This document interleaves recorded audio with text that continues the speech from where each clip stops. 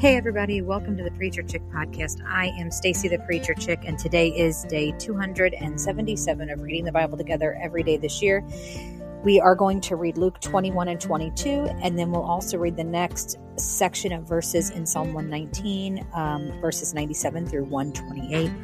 And listen, this is my life at the moment. This is the house. This is what it means to carve out time and read the word. I have the washer going. I have people moving around all over. We're getting ready to sit around our fire pit as a family, and there's a lot of action going on, but we always make time to spend time with Jesus. So grab your word, listen along, follow along, and let's get going.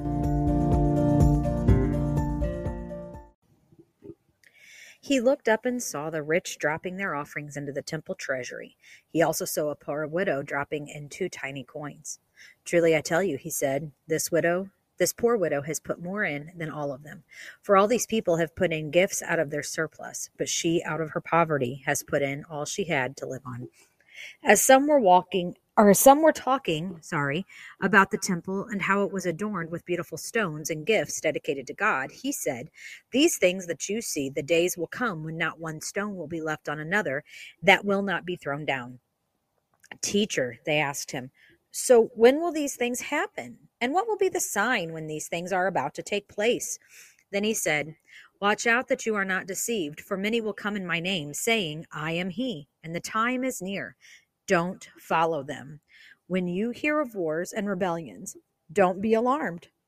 Indeed, it is necessary that these things take place first, but the end won't come right away.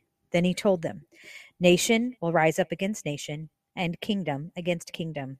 We see, not that this is brand new, but we see this currently playing out on the other side of the world. At the time of recording this, there is still an active battle happening in Ukraine, as Russia is still trying to overtake the entire nation and in other parts of the Middle East. And I go back to here, he's saying, don't listen to people who say, I'm the Messiah, or look, the Messiah is over there, or the Messiah is coming here, because nobody knows. Only God knows. Just the other day, I saw somebody on TikTok saying that Jesus was coming back in September of 2022. And I think he even pinpointed a date. Newsflash. We're past September and we're still here. I believe Jesus is coming back. I just wish everybody would quit trying to figure out when and just keep busy doing the work that he's called them to do while keeping an eye. As we read in Nehemiah, when they were rebuilding the temple, they were working on the wall with a tool in one hand and a weapon in the other. We need to be working, and our weapon is prayer.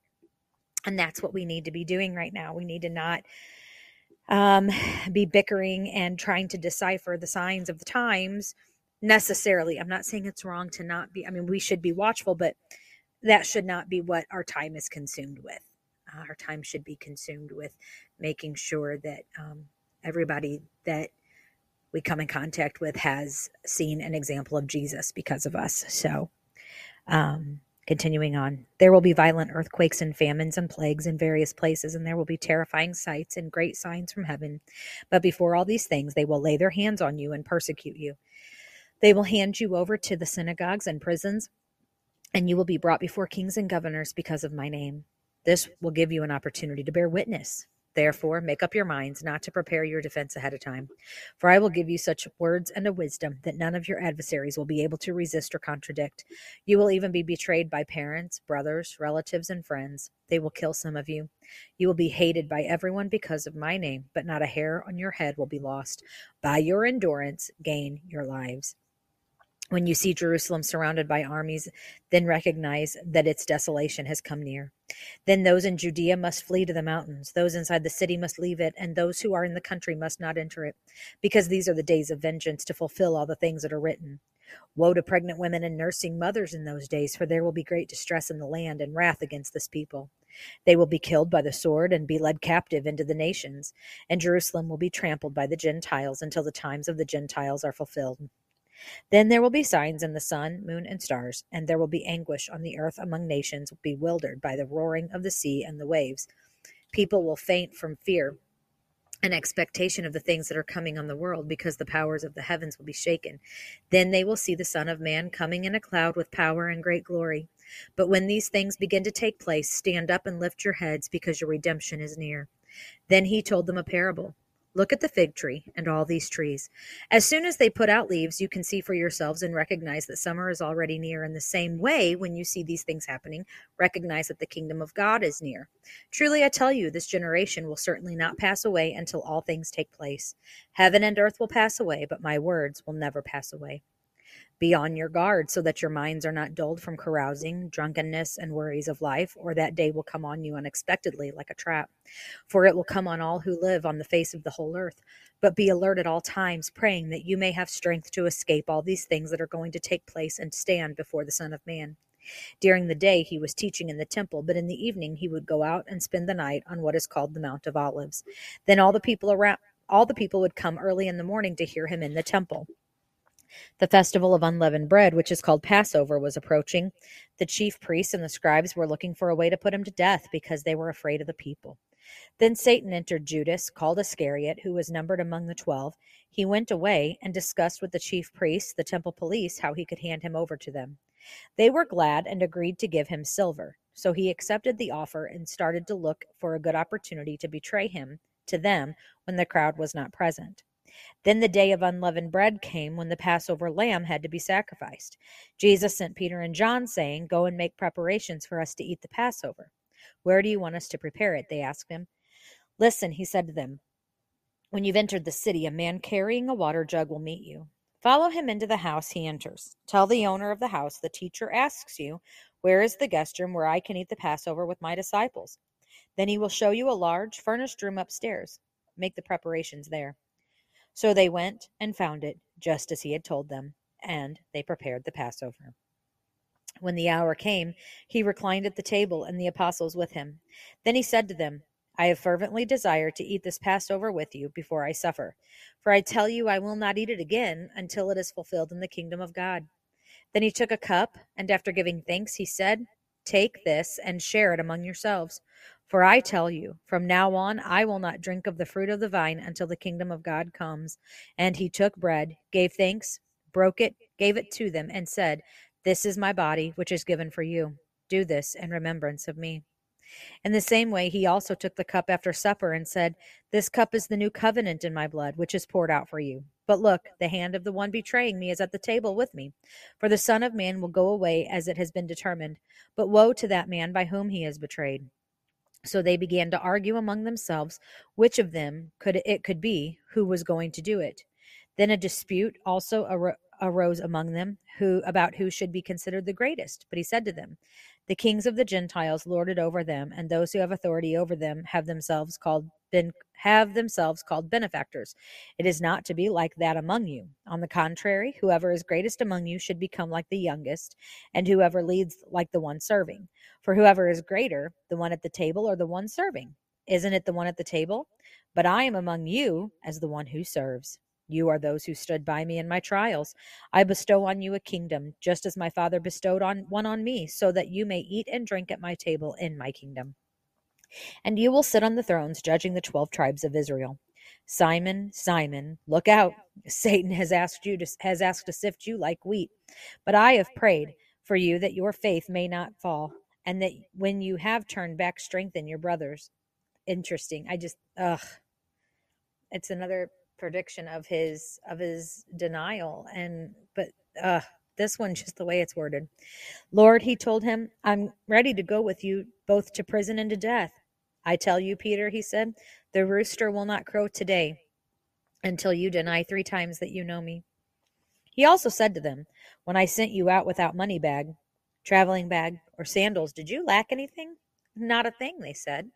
Then he said to them, "But now, whoever has a money bag should take it, and also a traveling bag. And whoever doesn't have a sword should sell his robe and buy one. For I tell you, what is written must be fulfilled in me." And he was counted among the lawless. "Yes, what is written about me is coming to its fulfillment." "Lord," they said, "look, here are 2 swords." "That's enough," he told them. And you realize, think about this. And he was counted among the lawless. He was crucified between 2 thieves. the one who did nothing wrong, crucified among the criminals. He went out and made his way as usual to the Mount of Olives, and the disciples followed him. When he reached the place, he told them, "Pray that you may not fall into temptation." Then he withdrew from them about a stone's throw, knelt down, and began to pray. "Father, if you're willing, take this cup away from me. Nevertheless, not my will, but yours be done." Then an angel from heaven appeared to him, strengthening him. Being in anguish, he prayed more fervently, and his sweat became like drops of blood falling to the ground. When he got up from prayer and came to the disciples, he found them sleeping, exhausted from their grief. "Why are you sleeping?" he asked them. "Get up and pray so that you won't fall into temptation." While he was still speaking, suddenly a mob came, and one of the 12, named Judas, was leading them. He came near Jesus to kiss him, but Jesus said to him, "Judas, are you betraying the Son of Man with a kiss?" When those around him saw what was going to happen, they asked, "Lord, should we strike with the sword?"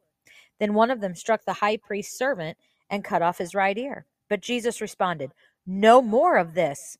And touching his ear, he healed him. Then Jesus said to the chief priests, temple police, and the elders who had come for him, "Have you come out with swords and clubs as if I were a criminal? Every day I was with you in the temple. You never laid a hand on me. But this is your hour, the dominion of darkness." They seized him and led him away and brought him into the high priest's house. Meanwhile, Peter was following at a distance. They lit a fire in the middle of the courtyard and sat down together, and Peter sat among them. When a servant saw him sitting in the light and looked closely at him, she said, "This man was with him too." But he denied it. "Woman, I don't know him." After a little while, someone else saw him and said, "You're one of them too." "Man, I am not," Peter said. About an hour later, another kept insisting, "This man was certainly with him, since he's also a Galilean." But Peter said, "Man, I don't know what you're talking about." Immediately, while he was speaking, a rooster crowed. Then the Lord turned and looked at Peter. So Peter remembered the word of the Lord, how he had said to him, "Before the rooster crows today, you will deny me 3 times." And he went outside and wept bitterly. The men who were holding Jesus started mocking and beating him. After blindfolding him, they kept asking, "Prophesy, who was it that hit you?" And they were saying many other blasphemous things to him. When daylight came, the elders of the people, both the chief priests and the scribes, convened and brought him before their Sanhedrin. They said, "If you are the Messiah, tell us." But he said to them, "If I do tell you, you will not believe. And if I ask you, you will not answer. But from now on, the Son of Man will be seated at the right hand of the power of God." They all asked, "Are you then the Son of God?" And he said to them, "You say that I am." "Why do we need any more testimony?" they said, "since we've heard it ourselves from his mouth." And it feels like an awkward place to stop. But that's where our reading leads us to today in Luke. And now for Psalm 119, beginning in verse 97, and we'll read to 128. "How I love your instruction. It is my meditation all day long. Your commands make me wiser than my enemies, for they are always with me. I have more insight than all my teachers, because your decrees are my meditation. I understand more than the elders, because I obey your precepts. I have kept my feet from every evil path to follow your word. I have not turned from your judgments, for you yourself have instructed me. How sweet your word is to my taste, sweeter than honey in my mouth. I gain understanding from your precepts, therefore I hate every false way. Your word is a lamp for my feet and a light on my path. I've solemnly sworn to keep your righteous judgments. I am severely afflicted. Lord, give me life according to your word. Lord, please accept my free will offerings of praise and teach me your judgments. My life is constantly in danger, yet I do not forget your instruction. The wicked have set a trap for me, but I have not wandered from your precepts. I have your decrees as a heritage forever. Indeed, they are the joy of my heart. I am resolved to obey your statutes to the very end. I hate those who are double-minded, but I love your instruction. You are my shelter and my shield. I put my hope in your word. Depart from me, you evil one, so that I may obey my God's commands. Sustain me as you promised, and I will live. Do not let me be ashamed of my hope. Sustain me so that I can be safe and always be concerned about your statutes. You reject all who stray from your statutes, for their deceit is a lie. You remove all the wicked on earth as if they were dross from metal. Therefore, I love your decrees. I tremble in awe of you. I fear your judgments. I have done what is just and right. I do not leave and do, I'm sorry. I have done what is just and right. Do not leave me to my oppressors. Guarantee your servant's well being. Do not let the arrogant oppress me. My eyes grow weary looking for your salvation and for your righteous promise. Deal with your servant based on your faithful love. Teach me your statutes. I am your servant. Give me understanding so that I may know your decrees. It is time for the Lord to act, for they have violated your instructions. Since I love your commands more than gold, even the purest gold, I carefully follow all your precepts and hate every false way. That's it for today, friends. Be sure to come back tomorrow as we continue to read the Bible together every day. I'll see you then.